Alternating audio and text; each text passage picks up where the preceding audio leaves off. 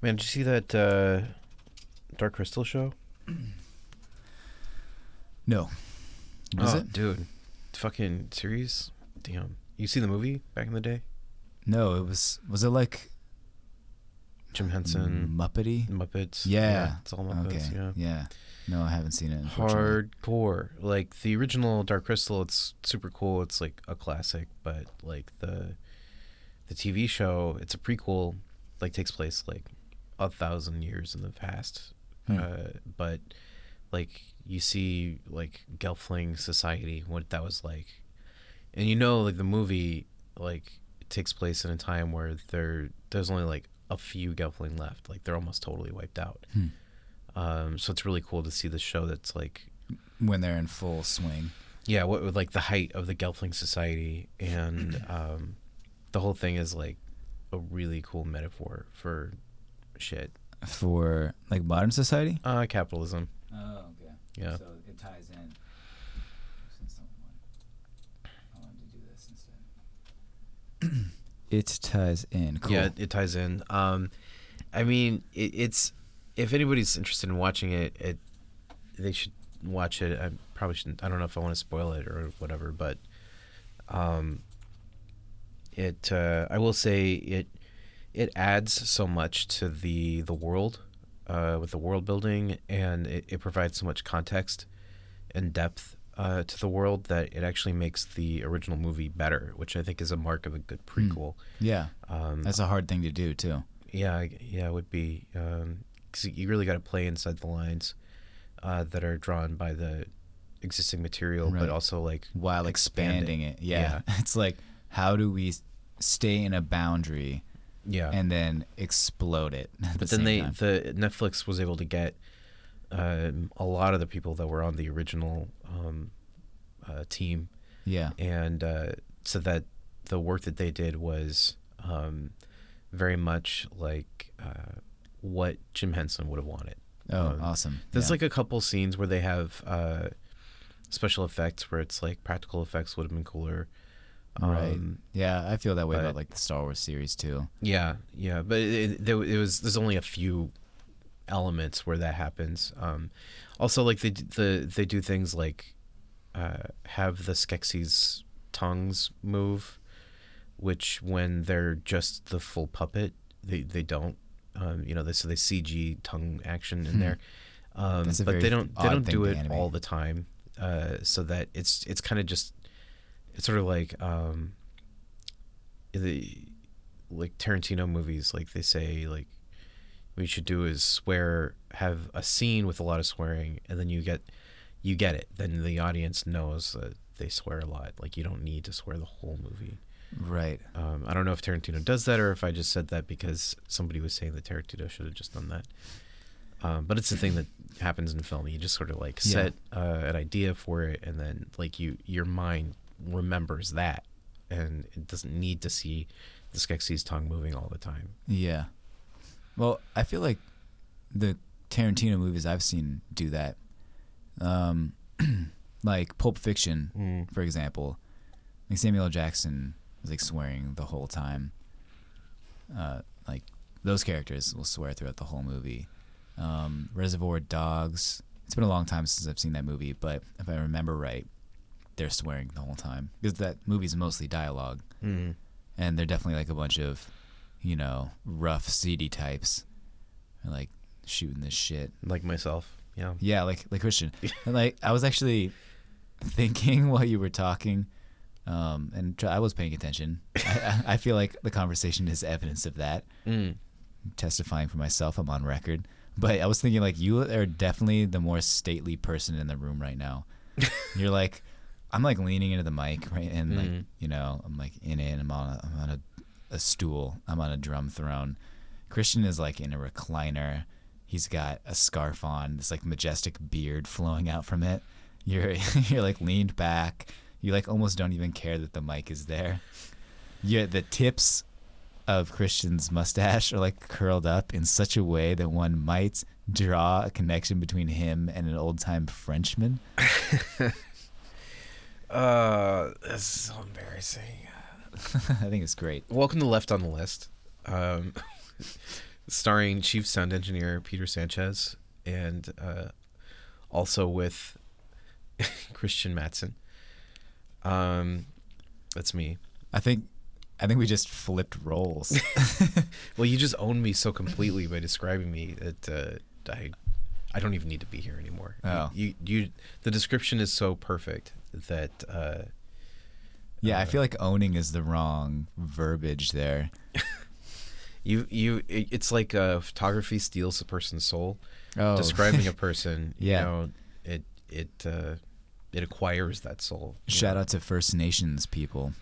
Shout out to That's where that mythos comes from, right? I don't know. Yeah, that's what I heard anyway in my childhood History Channel viewing experiences. You're right. Is that Native Americans didn't want their photos taken because when they saw themselves, they were like, they thought a piece of them was being taken when their photo was.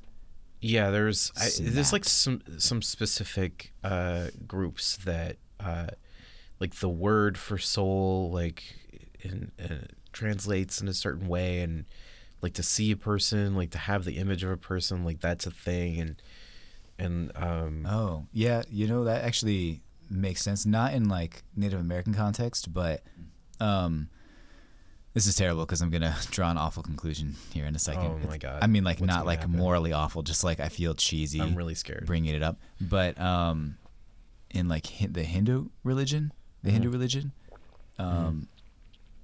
namaste means I see the divinity within you, which kind of makes sense in that context. That's really nice. Because you see them, like, their divinity is like their soul, but you're all kind of like connected, right? The Atman, the Brahman, similar to kind of like Buddhist idea. I'm not gonna like explain the Atman and the Brahman right now, Right. but it's like essentially like the self and like the everyone. The chief sound engineer is gesturing wildly, and Yeah. those gestures convey a lot of meaning. I'm losing my mind. Is what The you're listener saying. has missed so much context. Yeah, I gesticulate is the word actually. That is a word. Yeah. But the conclusion that you really should take away from this little rant is that they do a very similar thing to Namaste in the James Cameron Avatar movie. Oh God, that movie is a So, disaster.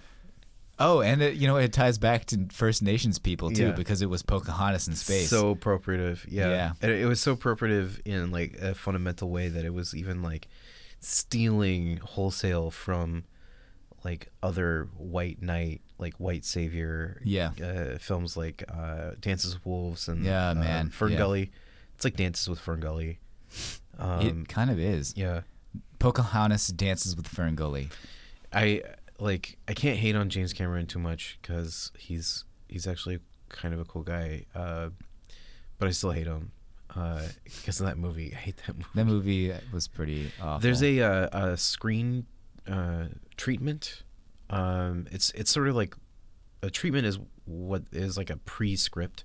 It's like before you write the script, you write a treatment that's like about what the story is. It's about what you want the movie to be. Is it sort of like a sales pitch to the content? It's less of a sales pitch, but more to the content creators. Well, I guess it's you like summarize it for the crew. It's like, when you before you go to the architect to make the building, like you have a conversation about what you want the building to do, what you want it to be like what you want people to think when they see it, what sorts of things it will kind of look like. Yeah. So in James Cameron's, it was like, his damn, it's a big building. Right. Well, James Cameron's treatment was this is a movie that he wanted to make for like decades, but he didn't have the technology to do it right. Like he had a vision and he wanted to do it, and he was going to do all this shit, and it was groundbreaking in a lot of ways, but the treatment makes it sound way cooler. But then people say that he scaled it back, he dialed it back. He was like, this, I don't want it to be that cool, because he was nervous about it, because he was nervous that he was going to invest all this money in it, and then if he did this cool stuff, then it might not work out. It might not be popular. So if I make this movie cooler, it won't be as popular. Potentially, it might not do as well with audiences because focus group testing says it might not. So they went and made it as safe a movie as possible. So you know what? It worked. They made They made a lot of money, but also not a lot of people saw it again. You know what? Here's another really sad confession that I'm sorry that ever happened. I saw the movie in theaters, which is already like a bad call.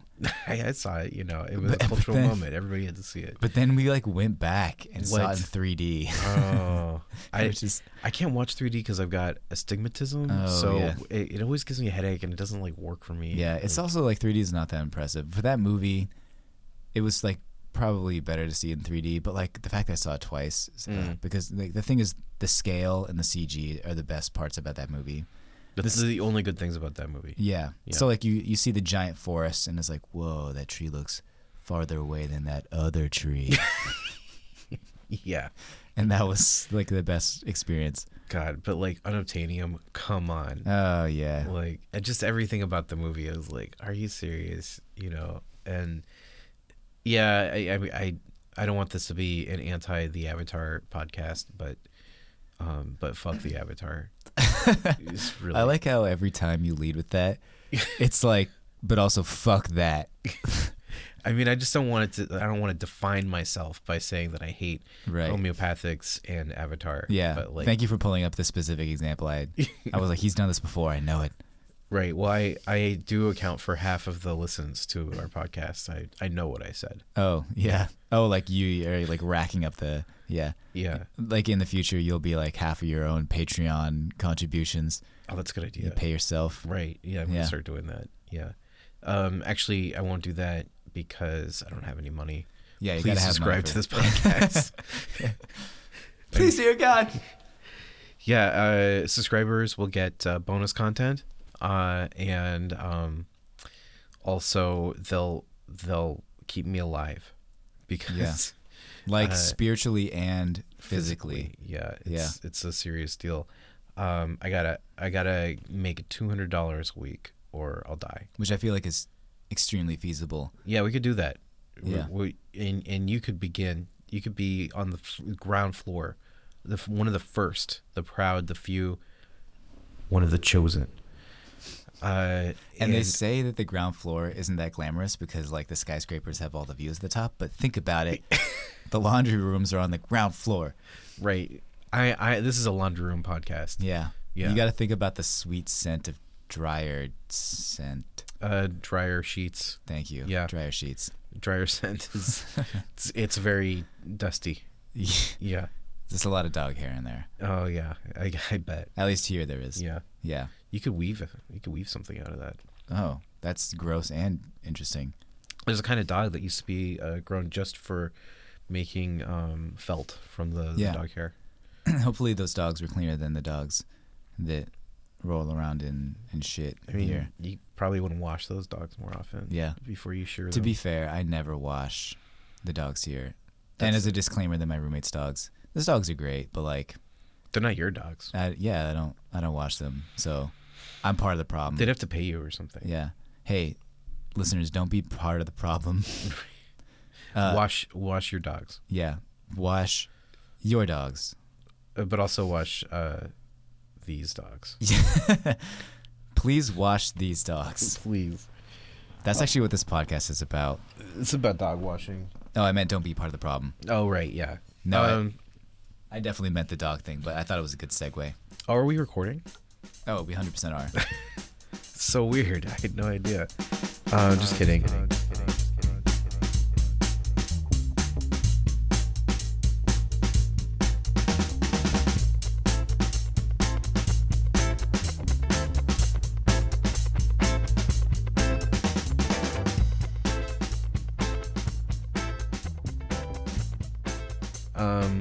Welcome to Left on the List. Ooh, I like the sound effects. Oh, drinking 19 Crimes. Yeah. This is relevant to the podcast. 19 Crimes is a wine that capitalizes on British imperial war crimes and crimes against humanity. They don't mean to. It's actually 19 crimes. It's named after the 19 crimes that could get a British rogue upon conviction to be transported to Australia if they chose to go to Australia rather than accept the death penalty. So it's kind of interesting. It's got it's a rare wine that is very cheap, but also historically relevant. Yeah. And by rare, you mean like I've seen that wine in Safeway for years. Right. Well, I mean, it's rare because there aren't any other wines that I know of that have a little history lesson. Oh, yeah. On every bottle. That is cool, actually. Yeah, and the cover is always like some random Convict. Yeah. from the era. Possible Australian. Mm-hmm. I also I don't like to drink California wines. Really? Yeah, they have high levels of sulfites. Right. Higher than in Oregon wines. Yeah. Sulfites are a type of preservative for those who don't know. Yeah, I don't even know what they are. All I know is that they hurt. Also, supposedly. I mean, they say that's why like you get a wine headache. You know, some people do. Yeah, I don't, but I get headaches from being dehydrated, and alcohol does dehydrate you. So if you're not like drinking water, I don't know. Anyway, my point is like I've read up on sulfites a little bit, but the facts are so muddy.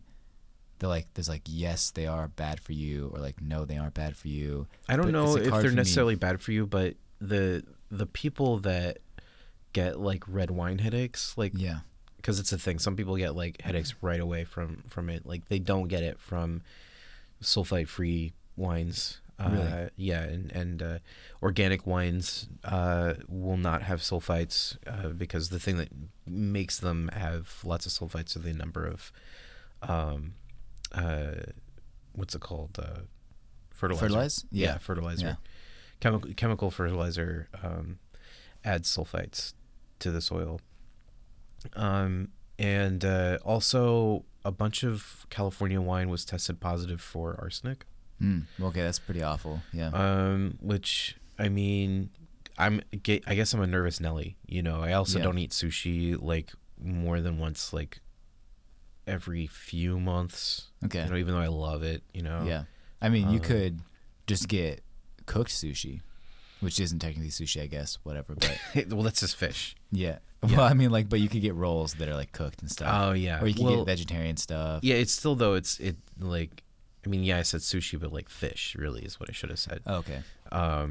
Because there's like parasites and stuff in that like you kill when you cook fish versus when you eat it raw. Yeah, right. But just fish in general, like it has arsenic, lead, mercury. Right, all plastic. the stuff that's been dumped in the ocean. Which is ocean is at like 30% more acidic than it was 50 years ago. Yeah, it's absorbing more heat, and as it absorbs more heat, it becomes more acidic, and it absorbs heat faster than the atmosphere. Yeah, it becomes an exponential rate of growth. And yeah, we're in some trouble town, man. Like, yeah. Speaking of trouble town, I read another terrifying thing about the planet. That New Delhi. I don't know if I'm saying that. New Delhi. I always pronounce it New Delhi, but nobody told me to stop. Okay, sure. No one's told me to shut up because I don't know what I'm talking about yet. Maybe someone after this podcast will. Finally. And please do correct me. Yeah, in my ignorance. Get on Twitter and fight me. Yeah, because of Peter. Fight me, Christian Mattson, the one who doesn't know. Damn. I was. Anyway, I read about how the air pollution in India's biggest city, its capital. Actually, I don't know if it's the biggest city, but it's the capital. It's a big ass city. It's so bad thick. Yeah, it looks like it's like the really thick fog. Yeah, like, but what's crazy is it's so bad that the government has told people to stay inside indefinitely, and that it's like people are dying from this pollution, and it looks like fog, and it's like, what was the number? It was like 1 in like 10 deaths are like attributed to Wow. air pollution issues. That might have been China. It mentioned China as well as like a big issue. There's Beijing has got some big problems too.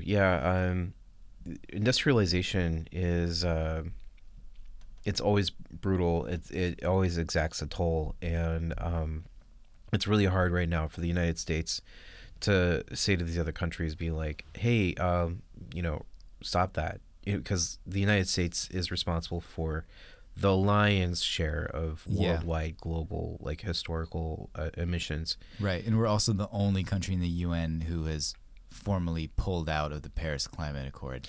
It's not formal yet, but yeah, I mean we're doing it. We're pulling out. Oh, I think it just happened. Just is formal now. Like a couple days ago. Yeah. Yeah, but that's been a long time coming. Like Trump's always said he's going to do that. Yeah.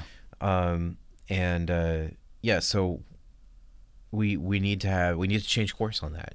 We've got to be a leader, and say like, look, we're doing all this, and also like, we're sorry, third world. You're not gonna have to. It sucks when we say to the rest of the world, don't pollute, but like we did it all, and then we say to the rest of the world, we all need to chip in, but it's like, the people of Haiti didn't fucking do shit, like, and they actually wanted to talk about Haiti. I wanted to like do in depth on Haiti, but like I didn't do the research. I know some stuff, but like I wanted to be able to have information that was interesting. It'll still be interesting though. This is a Broad Strokes podcast. Welcome to Broad Strokes with Christian Matson. That would have been a great We're just gonna name. put a happy little tree right here. Yeah. Look at that. It's so peaceful. Oh man, yeah. Now I don't like the name Broad Strokes. I was like, if I had thought of Broad Strokes before I thought of Left on the List, Broad Strokes would have been a good name. But there's always time to change, Christian. Yeah, no, it's just too like late. the climate. I already paid for. Oh, you paid for that? Did you copyright it? No, I mean yes. we can cut that out. Yeah. No one has to know. Oh yeah, so Haiti's been like really fucked up by the West for like a long time. There were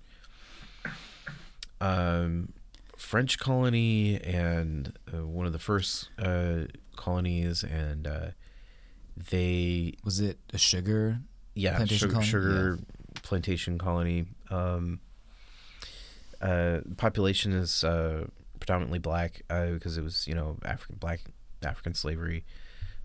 Slaves stolen from Africa, and they had a revolt in the end of the 1700s, so that they were free by 1804, and the West, the global community, and led by France, demanded the equivalent of, like in today's dollars, about $20 billion in exchange for the loss of property, and that loss of property was the slaves. Like all of these slaves being free, they were charged for their freedom. They're like, okay, their population is like, just imagine like being charged for your own freedom. Like you get out of jail and it's like, here's a bill for $1 million. Yeah, you really screwed up that toilet in there, man. It's so messed up, and they like struggled for a century to, over a century, almost 2 centuries, to pay off this debt, and they did in the 50s. They finally like, we did it. Like we paid off the debt that we incurred by being free. And what the fuck, and so it's messed up that Haiti has been in this situation. And then in the 1915, the United States invaded Haiti, and there was an occupation until 1934. And the United States sort of paid for the overthrow of Aristide, Jean-Baptiste Aristide, twice. in 1994, and then again in 2004, and the U.S. backed current regime. They did I already talk about Haiti in this podcast? No. Okay, getting some not deja that. vu. No, not in any of these episodes. I did read one of your posts briefly when I was at work today, and it mentioned Haiti for a second. Yeah, that was like, I like this idea of writing something on Instagram, and then that helps me think about what I want to say in the podcast. Yeah. But I was just so high, and I forgot what I wrote. Oh. But Okay. it was also more broad strokes. I was talking about capitalism in general. Yeah, it touched on Haiti for maybe 2 I mean, sentences. it's one of the things. It's like, what are examples of the failure of capitalism? And it's sort of like look Right. around, you know, Yeah. like any one thing you look at, like why has this been a problem for 100 years? What is up with the poverty in Haiti? And a worthless right wing chud will say, oh well, they're just poor because they're stupid, because they're black, because I'm racist, and you know that's just the way it is. Like we have to have, in order for capitalism to work, we have to have people on the bottom of the economic pyramid, and so there they are. And that's just nonsensical. It's ridiculous. There's no reason we have to have a society, a global economic system that preys upon people like that. We don't need to have that, but that's the way it is right now. And yeah, they got wiped out with that tsunami and the earthquake in Haiti. the earthquake in Haiti. Yeah. Yeah. Did they get hit with the tsunami after the quake? I just remember it was really bad. Yeah. That's the big takeaway. I think there was a tsunami that wiped away like fishing villages and such. So they get like this influx of money. Everybody's like, oh, we got to help Haiti. And the like global charity complex, including the Clinton Foundation. I mean, the Clinton Foundation was a big part in this. Like they took that money and then didn't really give it to the Haitians. Like they gave it to companies that wanted to build hotels on the coastline, but they didn't like give it to people who wanted to rebuild their fishing village. You know, all those fishing villages are gone, Right. and they've been replaced by cabanas and tourist shops, Yeah. and like 5-star hotels and hotel complexes. So now the Haitian coastline can be even more of a playground for the rich, but the poor who were there and who have everything taken away from them, again, they're in the streets now. And there's this thing called Petro Caribe. That's it, Petro Caribe. It's probably something like that. It's spelled like it sounds. Kind of. That's not easy for me to guess on. Caribe. Caribe. Caribe. I don't speak Haitian, unfortunately. Actually, there's some people at this one place I work who speak Haitian. Don't they speak like French or Spanish or something? I'm not sure if it's definitely the language they're speaking is not French. It doesn't sound like French to me. Creole, which is a blend of French, right? I think so. It's like French mixed with some other dialect, which I would be guessing if I said anything. Spanish, English. I'm gonna guess. Spanish and English? Yeah, that's my guess. You just cut out the French. Yeah, it's French. Oh, you think it's French, Spanish, and English all mixed together? Yeah. Okay. I'll look it up sometime. More information in the show notes. Yeah. Yeah. Show noted. But it's just interesting. Like, so there's this program that Venezuela has called Petro Caribe. Oh, right. Venezuela speaks Spanish, and so their program has kind of a Spanish name. Anyway. Okay. And this is a program where they would sell oil to these poor Latin American countries at a discounted rate, and then they would take that money that they got from selling this oil to these countries and invest it, or like they would take a portion of that money and save it rather than like keep it as profit, because they weren't this is a program that was not to make a profit. Okay. And they created a bank, and then that bank of money would be given to a country after so many years. And they were doing this with like 14 other Latin American and Caribbean countries, as sort of a way for Venezuela to provide an alternative source of money and revenue than the United States, like charity complex and the IMF. So it was like a humanitarian effort by them to like store money for humanitarian purposes. Yeah, I mean, it's like humanitarian. It kind of narrows the scope. It's money for the government to use, like housing, providing housing, or providing clean water. Have to be charitable. I mean, I feel like the word charity implies like this is money for food, this is money for housing for poor people, and in a way it's charitable because it's like this is money for a poor country to build like a water treatment plant. This is money for a poor country to build an airport to increase like money flow. Okay. So it's not exactly disaster relief. It's not exactly quote unquote humanitarian funding, but it's like infrastructure support for like it's all of the above. Countries. Yeah. So the thing is, and what kind of kicked off these protests is this U.S.-backed government, when it came time to do an accounting for the Petro-Caribe money that the country was owed, the administration had to say, like, sorry, we spent it on graft. Like, it's all in our pockets. Like, we already bought the Fabergé egg.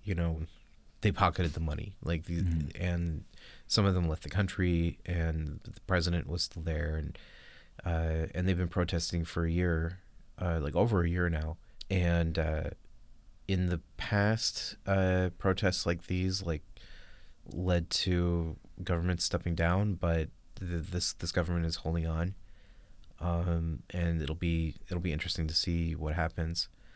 There's just a wide world of protests right now. Iraq is still protesting, and there have been a lot of deaths. Like state murders from violent responses to that protest, and Algeria has been protesting, and they've actually gotten the president of Algeria to step down, and some other key figures, but they're saying that they're not going to stop protesting. And they've been having million people marches like every twice a week. And is that protest and conflict tied into the Rojava conflict in northeastern Syria? No, that's kind of unique. I mean, Algeria is northern Africa. Yes, it's like in the area kind of, but it's more of it ties into Haiti and Iraq, because it is a rejection of neoliberalism, austerity, and the kinds of corruption that you have in a government that is supported by the United States and the West. So that's some things. Yeah, that's a few things. I'm interested to hear more about Rojava and why that conflict started and why the people decided to revolt, really. The Broadstrokes are... Yeah. I mean, and we'll get into that with the guest next time. Well, hear my Broadstrokes, and then the guest can hear this and be like, well, I got to correct Christian. Or she might say, yeah, Christian's really smart. Who knows? Who knows what she'll say? Next time will just be an hour of her being like, Christian, you're so smart. Christian, that was so right. I would love to spend the hour with her. even though she definitely won't say those things. But she's a lot of fun. But yeah, the Broadstrokes are when at the end of World War One, which is wild. More people should talk about World War One. But at the end of World War One, the Western, like, European powers had sort of taken over the area, and they were cutting up the remains of the Ottoman Empire, and they gave a chunk to Iraq, and a chunk to Iran, and a chunk to Syria, and a chunk to Turkey. Yeah, and the Kurds were left in the dust, and that's sort of like by design. Like, that's the way that the West carves up shit when they're leaving it, because they want that discord, they want that strife, they want there to be a large group of people that get fucked, because then they could always come back and be like, hey, do you want to take over the country and get back at them? And they'll be like, yeah, sure. And the United States and England did this a lot. The British Empire, but all colonial empires. This is the way they leave shit.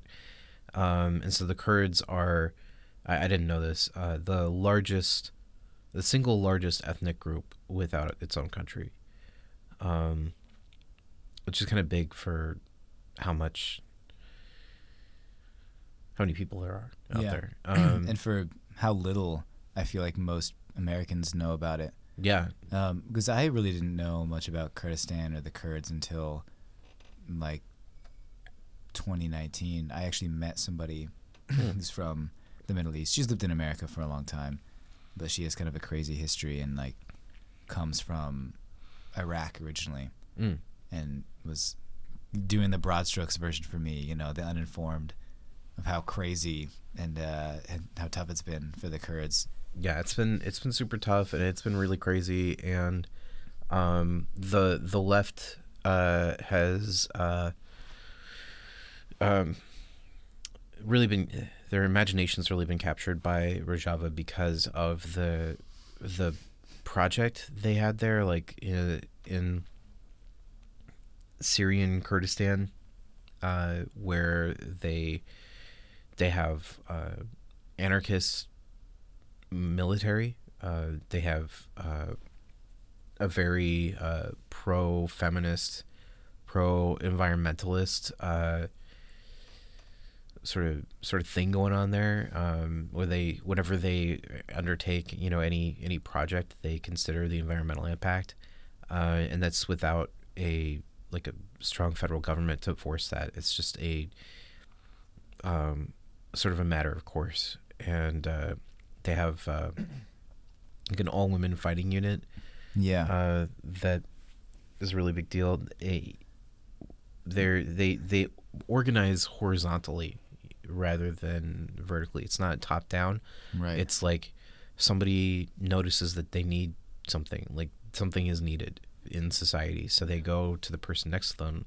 Hey, like, we need this. Don't you agree? You know, they're like, yeah, I do. You know, and they go to the person next to them, and they together, like, they get a bunch of people and they make it happen. Like, that's anarchist organizing. Yeah, one of the terms used to describe that rebellion, when I was like just, you know, briefly looking it up, because we've mentioned it before, so I was, you know, looking into it a little bit, was anarchist libertarianism. And there's like a bunch of different terms that have been kind of like slapped onto the movement, but that is just like a very kind of super left-wing revolution that they're trying to pull out. Yeah, it's hardcore, and it's in an extremely like tyrannical region too. Right. Famously, you know, like, we over here in the United States, in the heart of the empire, we're always looking over there, and I mean, you don't have to try very hard to find right wingers who are just like, we should just turn the whole region into glass. Like, they're always fighting. We should just nuke it and walk away. And left wingers too, or, well, Democrats at least, liberals, they'll be like, huh, maybe you're right. You know, like, it has been a mess all the time. Like, maybe they just don't want democracy. maybe it's wrong for us to impose democracy. It's like, yeah, we shouldn't be imposing anything. But to say that people don't want to have democracy, it's almost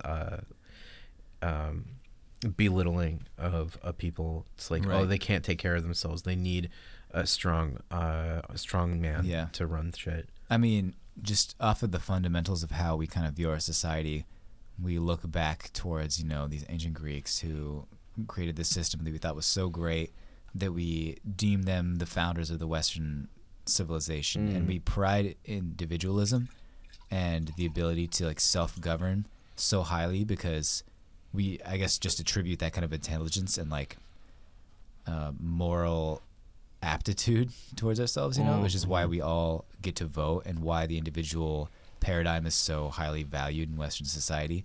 And to say that a group of people can't or aren't capable of that is to kind of like belittle their own, individual ability to self-govern. Yeah, democracy for me, strong man for thee. Like, we are gonna bring democracy to these other countries, but then, here we got the government of Iraq, and it's like, oh, they're democratic, but how much, and that there's a reason why there's heavy protesting there, and the regime is fighting back with bullets rather than promises to lift people out of poverty.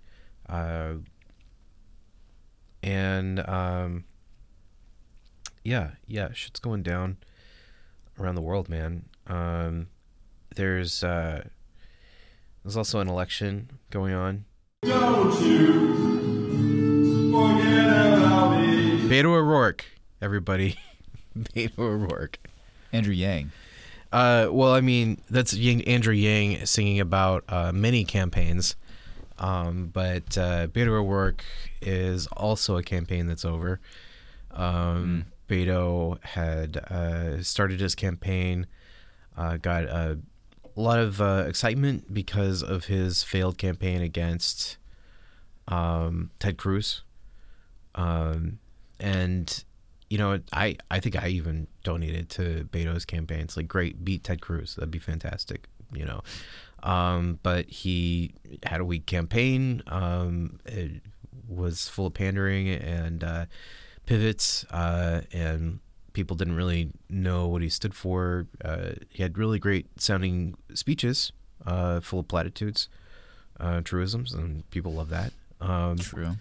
Yeah. But then, he started running for president, and it's like, well, dude, you lost to Ted Cruz. Like, how are you going to win against Trump? And so he does this Vanity Fair, introspective. They ask him, why do you want to be president? And he was like, I was born to do this. It's like, dude, that's a terrible reason. Yeah. Like, I don't care if it's the truth. You got to lie. You got to be like, it's because I care about America. I care about, I want to help the American people. Well, I would actually prefer him to tell the truth so that he can fail and lose the election. Yeah, at least he's bad at lying, so that's good. And then he tried to rebrand his campaign and go like really hard against gun owners, and it's like, yeah, okay, gun control is a thing. It'd be great if we didn't have to deal with shit like we do. It'd be better if it was like Australia or the UK or Norway. I don't know, where we don't have such access to guns. But then he's like, I'm going to physically go to everyone's houses, and and people were like himself personally. like him. Well, he didn't say that, but that's the way that people took it. So like Ben Shapiro, just essentially a Nazi, worst guy.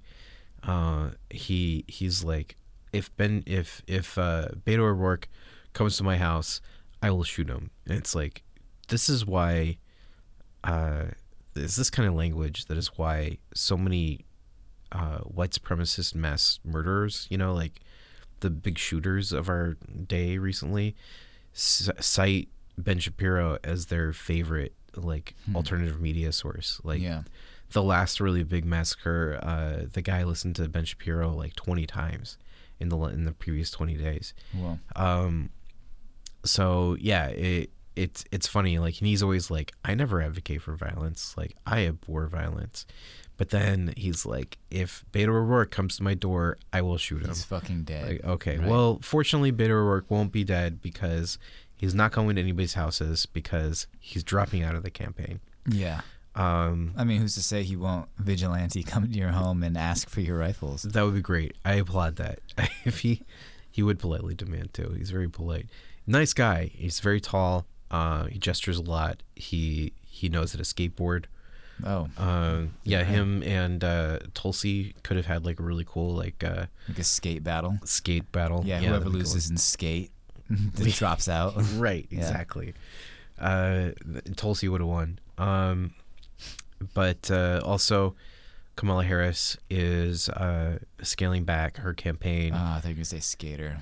I wish. That'd be so cool. Some mean tray flip. Yeah. She is scaling back. She is closing her Iowa offices. I was the first one. I think it's a big deal. Why is scaling back? It seems like kind of a bad move if you're like trying to become president. Right. It's sort of like when you go to a restaurant and you find they cut their menu in half. It's like this restaurant's not going to be around Not for a while. doing great, Yeah. yeah. It's when that is such a Portland thing too. Like, I'm going to make my political analysis with a reference to restaurants. Yeah. Yeah, very Right. very Portland. But yeah, she's scaling back her campaign. She closed all of her Iowa offices. She's not investing anything in Iowa anymore. She's going all in New Hampshire with very limited funds. So you could say this is the opposite of the Denny's approach. Instead of incorporating, I was thinking of IHOP. Because IHOP incorporated burgers into their menu, supposedly for a time. Right. I don't know if they're actually doing that. I haven't been to an IHOP in probably like 5 years. The last time it was the saddest thing ever. And Yeah, I just get the pancakes. You swore can't- I'll never do it You again. cannot fuck up pancakes that bad. You can. Okay. You can, and they will. Okay. It's terrible. I mean, they're so simple. Yeah, I don't Just know. drown them in syrup if you have to. God, I kind of want a pancake now. Yeah, pancakes are great. Yeah. I had a sort of sad waffle today, actually. You can fuck up waffles pretty bad. Yeah, I mean, if you're bad at making things, you can fuck up a lot of things. I mean, I did make them. They were frozen. Sure. Though I'm not gonna specifically bash this hotel I sometimes work at. Yeah, we don't Now- want to be that. Now I'm doxing myself. an anti-hotel. An anti-hotel podcast. chain. Yeah. But I will say that this hotel I sometimes work at part-time does serve frozen waffles. Oh, that's I terrible. found out from the banquets. This is like a super unnecessary tangent. But this girl in banquets, it was like, I was walking by the buffet and was like, oh, waffles today. Like, dope. Waffles are delicious. And she's like, oh, they're frozen. She said it really quiet. I'm like, dude. Why though? You know, the reason why I like going to hotels is the continental breakfast. You know, and then every hotel I've been to, they got this like crazy cool like industrial strength waffle maker. Oh, yeah. You know, and you like pour the batter in, and you flip it. and you close it, and then it beeps, and you flip it, and then it beeps again. You open it, and it's Yeah. done. And it's like, this is a great waffle. Yeah, those You waffles know? are okay. Yeah. They're great. They're fantastic. I think they're okay. It's all about the batter you use. Yeah. You know, and so if it's good batter, So then it's bring great. your own batter in a Ziploc. You could bring your own batter. Cut yeah. the tip and then just like You could. squeeze it in. Yeah. Yeah, just the tip. That's all you got cut. That one was a stretch. I'll say that. You're digging deep for those euphemistic jokes. I don't know what I'm talking about. But I will say that there's no continental breakfast at this hotel that I work at. It's tragic. I mean, Well, it's because they're a little ritzier. Is the thing. oh, they're so ritzy they don't need They're so to have ritzy that continental they breakfast. skip it. Yeah, they have like an attached like coffee bar place, and like the breakfast buffets are like for like big companies that come in and like rent out like meeting spaces and are there like all day, and that kind of shit. Rich people don't eat waffles. Rich people do, and apparently they're okay with frozen waffles. Actually, yeah, I that also tracks. I imagine that rich people have no taste. I mean, some of the food they serve is like really bomb. They made a vegetarian lasagna the other day, and I'll like go into the kitchen and like snag the food before they like take it away to the dungeon, you know, away from the plebes.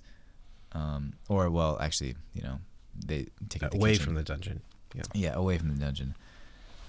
But it's so good. It's probably the best lasagna I've ever had, meat or non-meat. It's delicious. Well, you're gonna, with all that meat, and non-meat. Yeah. You're gonna need healthcare. Yeah. And especially all that cheese I'm eating. And speaking of healthcare, yeah. Elizabeth Warren. Where's this going? Elizabeth Warren's healthcare plan is out now. Okay. Is she in favor of cheese or opposed to cheese? This is going to decide my vote. She's definitely in favor of cheese. Oh, well, then I'm voting for her. Oh, that's okay. We'll talk about that. You should have said not cheese. I mean, everybody's in favor of cheese. Yeah, true. Except for Marianne Williamson. I don't know. Is that a real person? Marianne Williamson? Yeah. Yeah, that's... she's still running. There's no reason why. She just is. Okay. She's at 0% everywhere, but technically still running. So is Amy Klobuchar. So is Tom Steyer. And billionaire and Epstein friend. And weirdly in Epstein's little black book, probably a enjoyer of Epstein's pedophile island, Michael Bloomberg, is joining the race. Yeah. A little late to join the race, yeah, Michael. Yeah. He's getting on the Alabama primary. Okay. He's signing the papers. Sign your soul away. And have fun with that, you stupid fuck. Dump a bunch of money into God knows what. He's a billionaire, so he can afford it. Whatever. Yeah. Also, another Epstein pal and Lolita Express enjoyer, Bill Gates, had a great interview recently talking about Elizabeth Warren's plan for healthcare, which includes some wealth tax, minor wealth tax. Bernie Sanders has a wealth tax proposal. And Bill Gates is like, look, you know, I've paid a lot of taxes. I have paid $10 billion in taxes, which is true. But it's funny. He has over $100 billion, and it's not like he's paying $10 billion a year. He's paid $10 billion over the course of his taxable record. Yeah. Which actually sounds kind of low, with the amount of money that he has. But he says, I've paid $10 billion. I'm willing to pay $20 billion. But then if you ask me to pay $100 billion, then I start having to do math to figure out like how much money I have left. And like, cry me a tear for this guy who has $106 billion. Then he has to budget. He'll be left with only $6 billion. Like, he'll still be a billionaire, a multi-billionaire. And $1 billion's a lot of money, dude. Like, $1 billion is a lot of money. You can pull yourself up by your bootstraps, and you could scrape by on $6 billion. Like, you could really do it. Yeah, you might have to sell 1 or 2 of your properties, or like 10 of your Android like robot like slaves. How many? Let's say no. I'm not going to get into that. But yeah, interesting. That is a huge portion of his money. Like, if we're talking about like percentage wise, yeah, it's a big deal percentage wise. But it's like, if you take 99.9% of somebody's net worth, and they still have billions of dollars, they still have more than most people in the world. Yeah, it's like, I mean, I could spend $1 million, like, but it would be hard. But like 10 million, yeah. like that would be, I couldn't. I would just have to consign myself to being happy with living off of $9 million. But like $1 billion, like, dude, you can't. I mean, feasibly, if you had $1 million right now, Christian, you could spend that in a way that you could live the rest of your life comfortably. Oh yeah. I could I could fix everything I wanted in the house, and like help my family, and still have enough money to like start a business. Yeah, you could like pay off a mortgage, pay your bills for the rest of your life, and be comfortable and not have to worry about like working. Yeah, Really. 10 million is a lot of money. A million is still a lot of money. Yeah. But like a billion is 1,000 million. Yeah. Like that's a lot.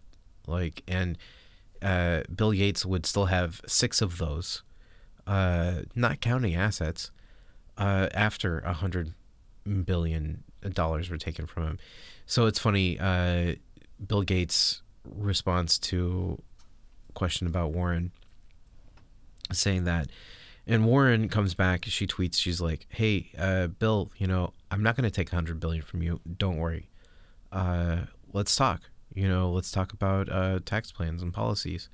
I'd be interested in your input. And I think that if you look at, ElizabethWarren.com, you'll find that that we can get along. We can be part of the same team. And Bernie Sanders was like, we're not going to take $100 billion from him, but what if we did? How much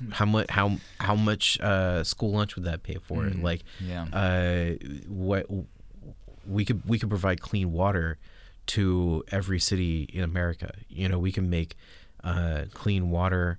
We could fix Flint. Flint. It costs like $56 million. Like you could fix it today if you could throw $56 million at it. Is that like the quoted figure? Yeah, it's about $56 million. Okay. So it's an entirely doable thing. Like Jeff Bezos, Bill Gates, Richard Branson, Elon Musk, all these assholes could fix Flint, Michigan like tomorrow. Yeah. But instead they'd rather filter the money through charities to drizzle money over certain groups like in a coordinated way that makes them still have money or whatever. Billionaires are the problem. The system that creates billionaires is the problem. Like the system that creates Trump is the problem. It's not just Trump. Like Republicans or Trump, they'll also tell you like that they wish that they could just go back to not caring about politics. That they would prefer to just go back and having brunch and sheet cake and like ignore everything. Why would you want to have to worry about keeping up appearances or caring about anyone's opinion or caring about the well-being of anyone, even in semblance, when you could just live your life and just put up, essentially you could just like put up tinted glass and ignore people who are like poor than tinted you. glass, beautiful imagery. Yeah, it's so good because that's the thing, they didn't need to worry about it because it wasn't on the news. The poor people were dying on the street, but NPR didn't talk about it, and then when they did, it's like, oh, those poor people, like, I guess I'll give $10 more to this like shelter. It's like, why is this always a problem? Like for 100 years, why is poverty just like always a problem? And it's because of capitalism. The liberals and the conservatives, they fight about the way to solve the problem, but neither of them work, and they always undo what each other do. But it doesn't matter because the result is, in a capitalist system, you need to have poor people to take advantage of. And if you don't have poor people to take advantage of, then the capitalists suffer and they have to take pay cuts, and they don't like that. So they'd rather not. And they do everything they can not to.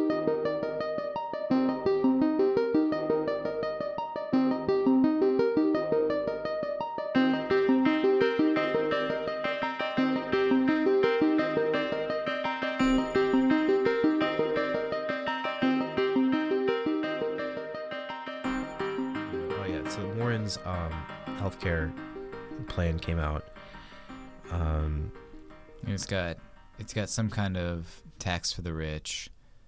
It's got, what else has it got? Well, this whole thing is an exercise in like I said, that she's trying to play Price is Right with Bernie Sanders. Like, right. she always offers $1 less. And it sounds like she is kind of tracking on a lot of the same things from what you described. It's all the same stuff because she knows he has support. She knows he has support. She knows that it's popular.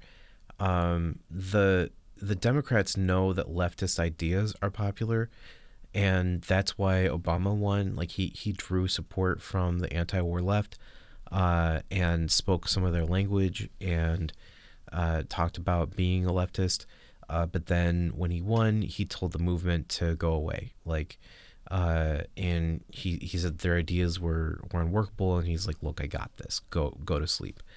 And then the government that we got like was just a giveaway to billionaires and drone making companies, and we got like more drone strikes.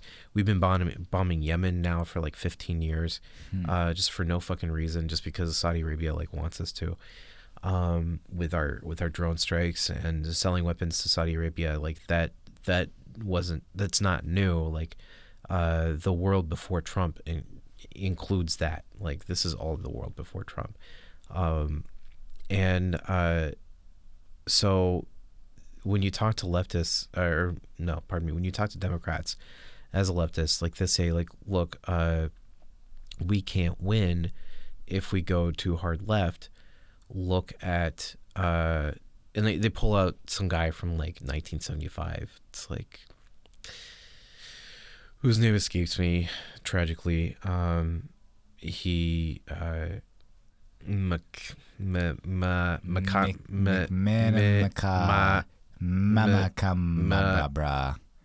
Dukakis. Michael Dukakis. Oh, okay. Yeah, the name rings a bell. Maybe that guy. Or maybe some other guy. It doesn't matter. Anyway, the point is, there's this like ancient history in the Democratic Party. Sorry, that section of us going is gonna become an intro. Throw that in there, maybe. I don't know. Edit this all out. Just edit the whole show down to 2 minutes. But this. Don't you? That's it. Thank you for listening to Left on the List podcast. Never mind. Anyway, so.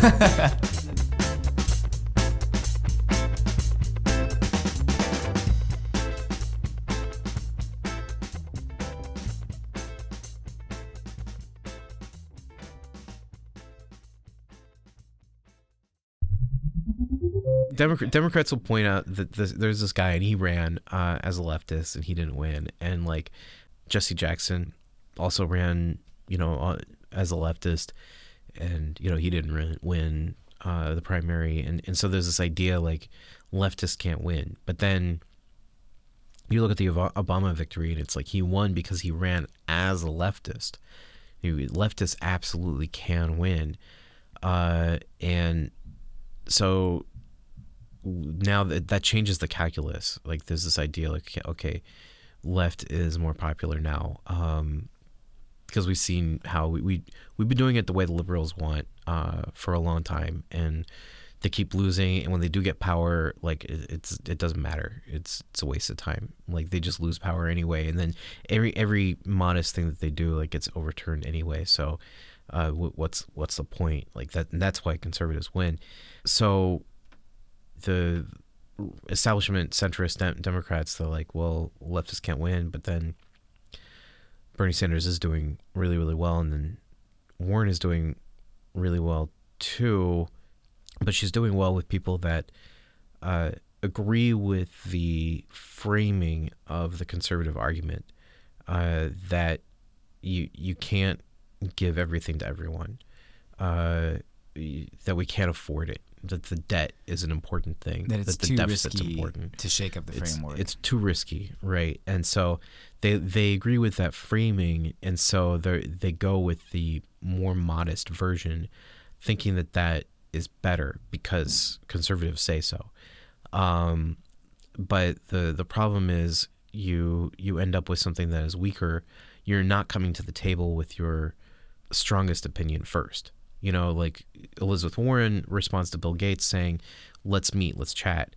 And Bernie Sanders is like, maybe we should take $100 billion from you. That would make the world a better place. You should be fucking scared of me. And who's going to actually fight billionaires and end up with a better solution or a better resolution. The person that's like, I don't really want to take 100 billion. Don't worry about me. Or the person that's like, yeah, come to the bargaining table, prepared to be begging for your life. Bill Gates should be coming to the bargaining table with Bernie Sanders' administration, glad that he can only keep $10 billion instead of like only having $6 billion. Still, his wealth tax is just a little bit more than Warren's. It's not a big, but also it starts earlier than Warren's. Warren had an interview. It's hilarious to watch this question. It's not really an interview. It was like at the end of a rally, she just asked this question. One of the things that's really funny is there's a woman standing behind her, shaking her head no in disbelief with every turn in Warren's answer to this question of what is middle class, like who will pay taxes. Like she's like, not the middle class, no one making under $1 billion. And the person behind her is like shaking her head like, yeah, that's the I backed class. the wrong candidate. Yeah, because it's so ridiculous, this idea. Like, you're saying that if I make $500 million, I'm not going to pay more in taxes. And she's like, no, and she also, and you're saying that you're middle class if you make like $900 million. Oh yeah, okay. That's ridiculous. So I guess my goals of middle class America have been a little skewed. It's going to take me a little longer to get there than I initially anticipated. Good luck. Yeah. If you worked since the beginning of time for minimum wage, then you would not have as much as Jeff Bezos has. The beginning of time. Are we going off of like the Big Bang, like calculation of the? No, the Earth is only 6,000 years old. Oh, well then I definitely wouldn't have enough money. Right. Okay, my bad. No, well there've been a bunch of figures bandied around. Broke boy. About what's that? Broke boy. About like how long it would take to make $100 billion if you worked minimum wage. It's like it takes a long ass time. Yeah, I wish I had my calculator. I'll put some show notes in there. Yeah, show noted. Can I check out the show notes? So Elizabeth Warren has put out her Medicare for All plan. It shouldn't be called Medicare for All because it isn't for everyone.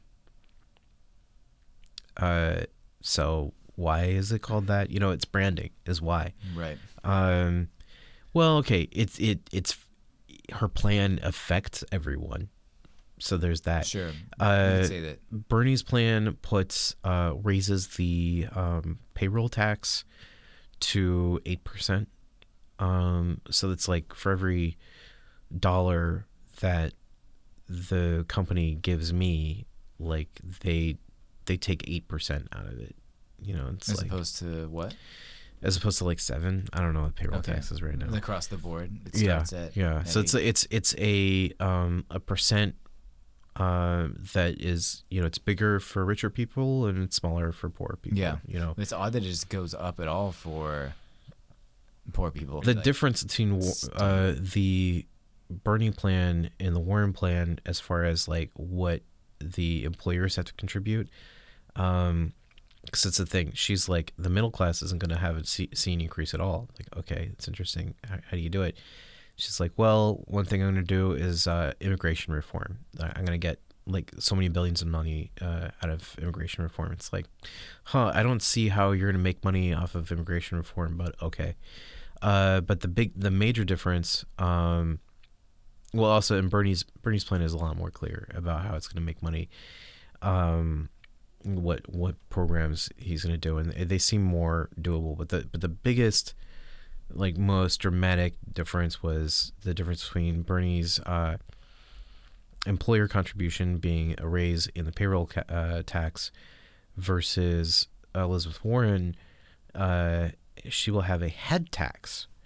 Every employer who currently pays for medical insurance, which also when you have a company under 50 employees, you don't have to pay for insurance for your employees. So the ones that aren't paying for health insurance for their employees, they won't have to have this tax on them. So if she wins, then just stop paying for your workers, and then you won't get this punishment, essentially. But every company that is under 50 that is paying for health insurance, and every other company over 50 that is, everyone, they have to pay a head tax of $9,600. And it's weird because if you're a company employing 50 people at minimum wage, or you're employing 51 people at minimum wage, or you're a company like a hedge fund where you're employing 51 millionaires at minimum wage, the fact that they're paying the same amount, you should immediately see how that is bonkers. Yeah. If we're going back to percentages, absolutely insane difference. Yeah, I mean, if you just have like 8%, then a millionaire, they're getting a lot more out of their check. But as a percent, it's the same. And when you're a millionaire, it doesn't matter. Like when you're poor, 8% is still a lot. Right. It sucks. Proportionally, you shouldn't be going broke as a billionaire if 8% goes away. Yeah. But $9,600 from a millionaire doesn't mean shit. And Elizabeth Warren is like, see, I'm not taxing the middle class, but it sort of is still a tax on the middle class. Just like, if you have like a value added tax, that's a tax on the middle class. If you have, they in Portland, they fought having a tax on things that are sold to big companies, and people are like, well, that'll become a tax on the middle class because these companies will raise their prices. Well, when a company has 55 employees at minimum wage and they have to pay a head tax of $9,600 on each of their employees, well, one of the things they could do is just fire two of them, or if they have like 300 employees, they could fire a few, like replace them with fewer people that they pay more. But another way out of this is to hire more contractors that are not technically employees. Mm-hmm. And another way out of it is to turn your business into a group of businesses. Like this department is its own business now. And we pay that department a service, a fee, and it provides us a service. Right, like that company is contracted by us, therefore we are lumped together. So therefore, the HR department becomes its own company. It's HR Incorporated who serves Boss Incorporated. Right, right. This one company, so it's easy to get around. And then the result too is, she wants to have a program, a healthcare plan where people can still just have be paying insurance, giving money to a middleman to deny you coverage and to charge you money. Like that's okay. I don't get it, but the result is there's less people paying into the single payer option. So it's not going to be as efficient. It's not going to be able to negotiate better prices than Bernie's plan, which is for everybody to be in the public option. And it also doesn't cover healthcare. It doesn't expand Medicare to include healthcare, which Bernie's plan does. So it just on its face is just a worse plan, and it takes 10 years to start, which is another thing. It's like, it's not fully phased in for 10 years, so it just doesn't seem like it's going to happen. It's I don't understand why anybody would be for Warren at all.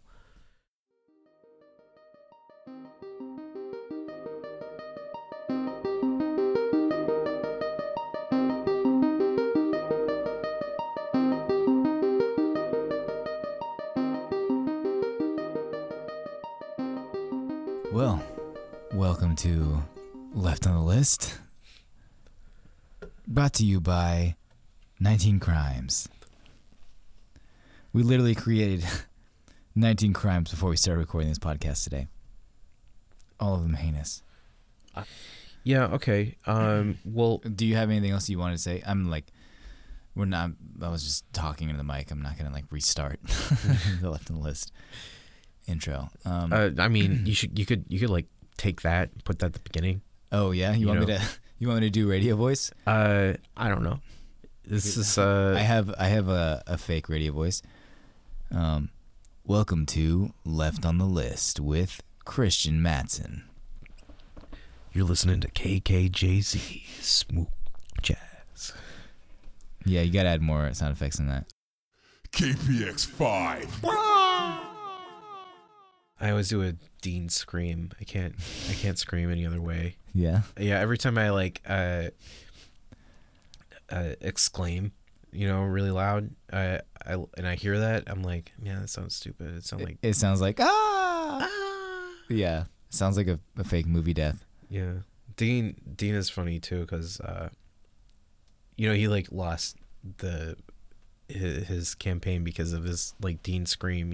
Oh, that Dean. Yeah, Dean. Right. Yeah. But and he yeah. he easily could have won, but then it's he also was opposed to marijuana legalization because he gets so much money from pharmaceutical industries. Even these DNC darlings like Dean, who are seem kind of progressive, they're not very progressive. Yeah, maybe good that he didn't win. Pharmaceutical backing. I don't know. There's a lot of shady shit that happens with pharmaceuticals. Yeah, for sure. What were we gonna do before we started screaming KPX 5? Let's see. Well, I wanted to do a recap on this to help me think about what else I wanted to talk about. I mean, I guess the reason why I wrote the Instagram post that I wrote, which everybody should check out, find my Instagram by becoming friends with me on Twitter, and then finding the post where I tell you what my Instagram name is. Why don't you just tell them what your handle is on Instagram? I don't want new people to follow me unless they really want to follow me. They have to earn it. They have to find the information. Interesting marketing strategy. Yeah. It's a less is more sort of thing.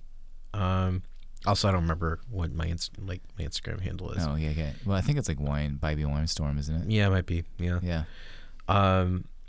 And I got drunk or high or one of those things, and I was thinking about what you said. You're next time maybe have more examples about what do you mean when you say the failure of capitalism? What are specific examples of how capitalism has failed? So I kind of wanted to talk about that as we close out, as I finish my final glass of wine. Okay. Which, yeah, I almost finished this bottle. Damn. Wow. I could probably not do that and be okay. You could not drink a bottle of wine and be okay. And you would be okay. No, I think the opposite. I think if I drank a bottle of wine, I would not be okay. Right. No, It was so funny on Halloween. I watched you drink 2 beers, and you're like, "I'm so messed up right now." Oh no, dude. Okay, so we first of all, another embarrassing confession. Lightweight. No, it's not really an embarrassing confession. No, it's good. I definitely am a lightweight, which means it costs less to get me drunk. That's but great. I also had some, what was it, rum? No, gin. Oh, right. There was gin at the house, and you then and I your had boy were drinking a bottle of gin. And then 2.5 beers, which were, what were they? They were Ollie's or something. No, it was I don't remember the name of the beer, but it's a high percentage beer. It's not a Miller Lite. It was an 8% beer. 6, 7, 8. That was probably high 6s actually. Which now that I say that, it's no, okay, it's not that crazy. But you also had half a bottle of gin. Well, no, or a quarter of a bottle of gin. I think I had maybe 2, maybe 3 shots of gin. Man, your boy was wasted. Dude, what the fuck is wrong with somebody who is really drunk and won't eat. If he'd ate, he would have been fine. But Yeah. it's like he was refusing to eat. And he kept trying to tell this story about how I'm wrong about capitalism because of like a character from the Witcher series. Oh, Or something, Siri. And we're like, he really likes that series. I'm like, what is Siri? Like the Apple voice assistant? Oh, And it's like, no, it's this a character character Siri. from It's Witcher, like, yeah. what? I don't know who that is. Well, he was extraordinarily wasted, which I think had to do with the fact that Yeah, like a few days before that, like earlier that week, maybe the weekend, whatever, I hadn't been drinking, and then he was like, man, I haven't gotten like really like messed up, like thrown up drunk in like a long time. And I was like, great, don't do that. Yeah, right. But like that precedent, I think, was set, and I think he just wanted to go super hard and get drunk. It's fun to go hard. Yeah. But like it wasn't. It wasn't at all. I had He, a great like, time. Sort of ruined my night. Oh. Yeah. Oh, that sucks. Yeah. I mean, we had a great time, and then we went, instead of going to the place where we were gonna get food, we went to the gym so you could sign up. Which in my defense, I didn't want to do. You guys just like surprise drove me there, and then I was like waiting, and then like, yeah. You should have said no. Yeah, well, I did when you guys were like turning on, like when Kathleen was like, "Wait, which way is it?" And like the bar, it's like on the left there. And I was like, "No, like the gym." I was like, "You guys are driving me to the gym. Like we don't have to go to the gym right now." Well, see, that's the thing. You said we don't have to, but then we felt like we were doing you a favor. yeah, You're like, but then no, it's it's like- fine. But like I literally signed up for the gym that night, and it was like, oh my god, this pressure. I have to like do this quick. Signing up as And- fast as you possibly And the poor can. girl was like scrambling to like find the information because I was like asking about like rates and stuff and like what my benefits were. Oh, yeah. So we sent your boy in to like get you because we thought you were taking a long time because Yeah. like, you were hitting on the girl or something. No, she was really cute, but I was like definitely just trying to sign up. And then he was like being a dick. Oh no. And he was like really not making me look good in front of this girl. Oh shit. Yeah. And I was like, calm down, man. Like if they leave, I'll get you a ride. God, I'm sorry. Yeah. Yeah, it was not great. Oh man. Well, I hope your friend listens to this. No, this part isn't making it in. Oh no. No, we're gonna wrap up with whatever you were gonna say. Okay. What was I gonna say? Oh yeah, I was gonna talk about the Bhopal disaster, but I don't know any facts. Like whatever, look it up. Bhopal, it's a big deal. Oh yeah, and like the talcum powder thing. Like you're hanging out at a bar and like you see like an advertisement on TV, all the time. It's like, hey, did you get cancer from using talcum powder? Like, they call this number, get in on this class action lawsuit. Right. Yeah, and it's like a really big class action lawsuit, because to get the talc, you mine it from these places where there is also some asbestos, and so you need to take the asbestos out. And the talcum powder industry knew this for a long time, but they didn't really take like care.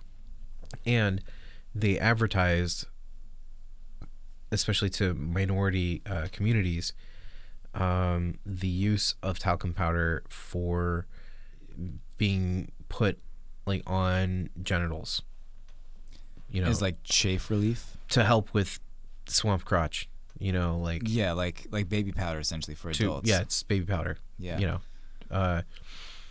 But like this specifically marketed this to minority communities, and even though they knew that there is asbestos in there, and that's why it's such a huge case, and they're going to be spending like $1 billion on a payout, because so many people got like ovarian cancer. Yeah. Because they were using the talcum powder in this way. Like knowingly that them selling that product for that specific purpose is like, it's like borderline genocide. It's when you like infertilize a population. Yeah. Mass sterilization. Yeah. It's like a form of mass sterilization. And that's the thing, like capitalism and racism, like the extreme racism that we've seen in this country and like our dark history, our bloody history. They're really intertwined, because it's not just that white people hate, like, or some white people hate like some people. It's that the racism uses capitalism as a tool, and vice versa. It's like the capitalism uses racism as a tool. It's like we're gonna take advantage of the fact that like these populations are poor. Meanwhile, like banks are like, we're gonna make sure that these populations stay poor. Every major capitalist institution has its little paw, little tentacle in fucking up like African American communities, like redlining, making sure like the only place where you can get a house, is going to be in a place where with a lot of pollution. So that I thought was interesting. An example, like another example of how like capitalism has failed. I think a capitalist listening to this, or a bootlicker, because if you don't actually have capital and you're defending capitalism, then you're not a capitalist. You're a bootlicker. You're licking the boot that kicks in the face of humanity forever.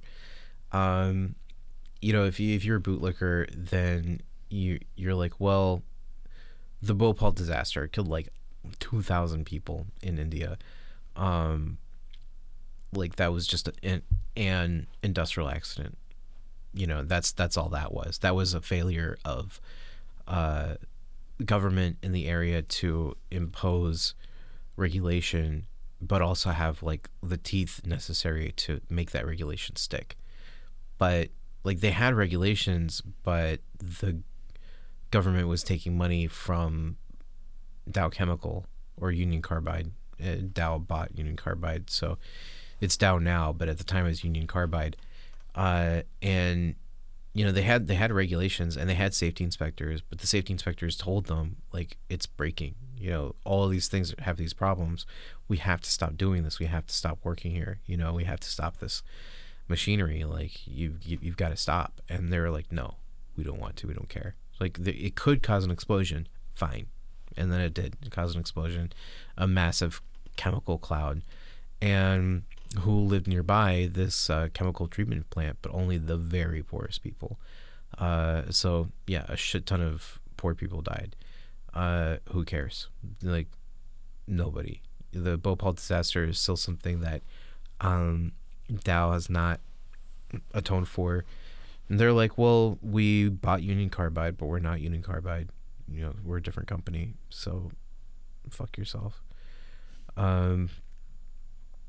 Like that's capitalism, man. Like a capitalist would say like, well, that's the talcum, the asbestos in the talcum powder. It's like, okay, yeah, they knew about it, but like that's just their fault. They made that problem. They made that decision.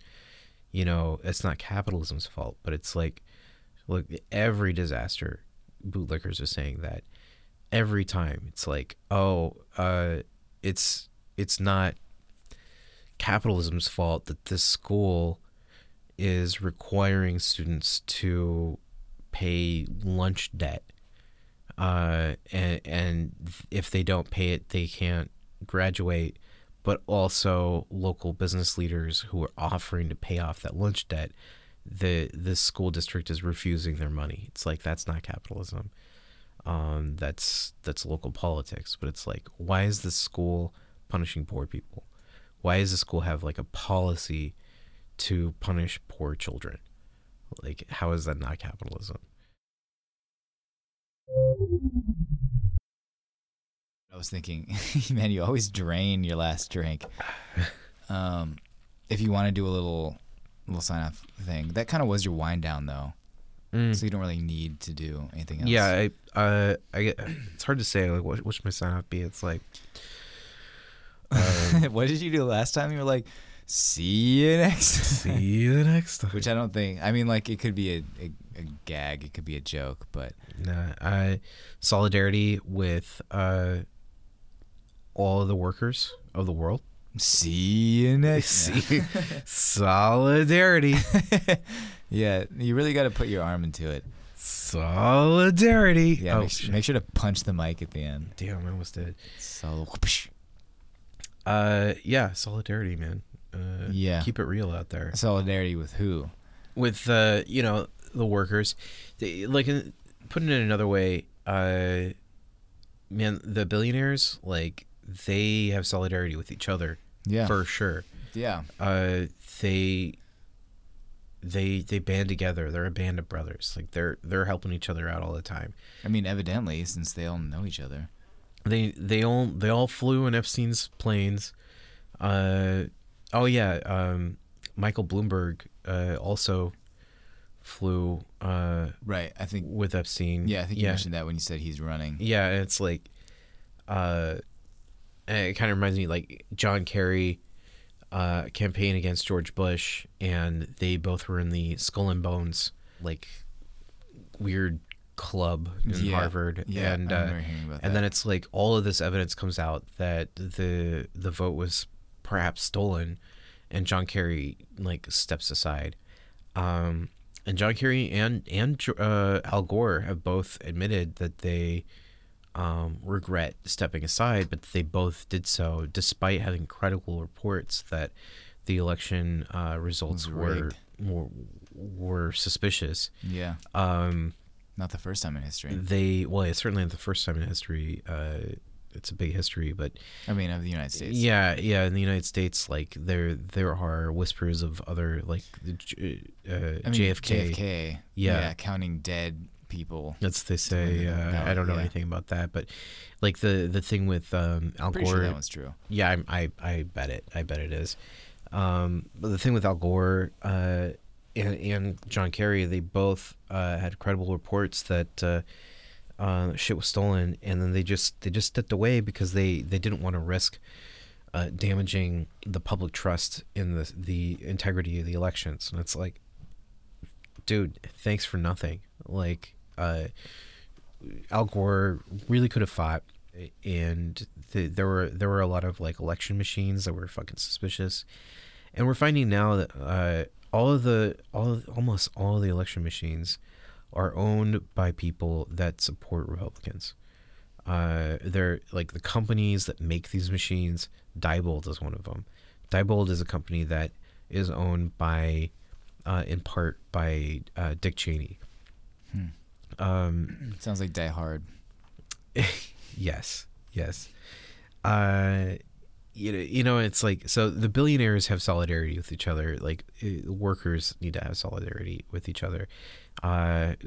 Workers and poor people in Rojava and Algeria and Haiti and Chile, where all these protests are happening, but just everywhere in the world. It's vital that we care for each other and one another in the issues that affect us as a whole, as a group.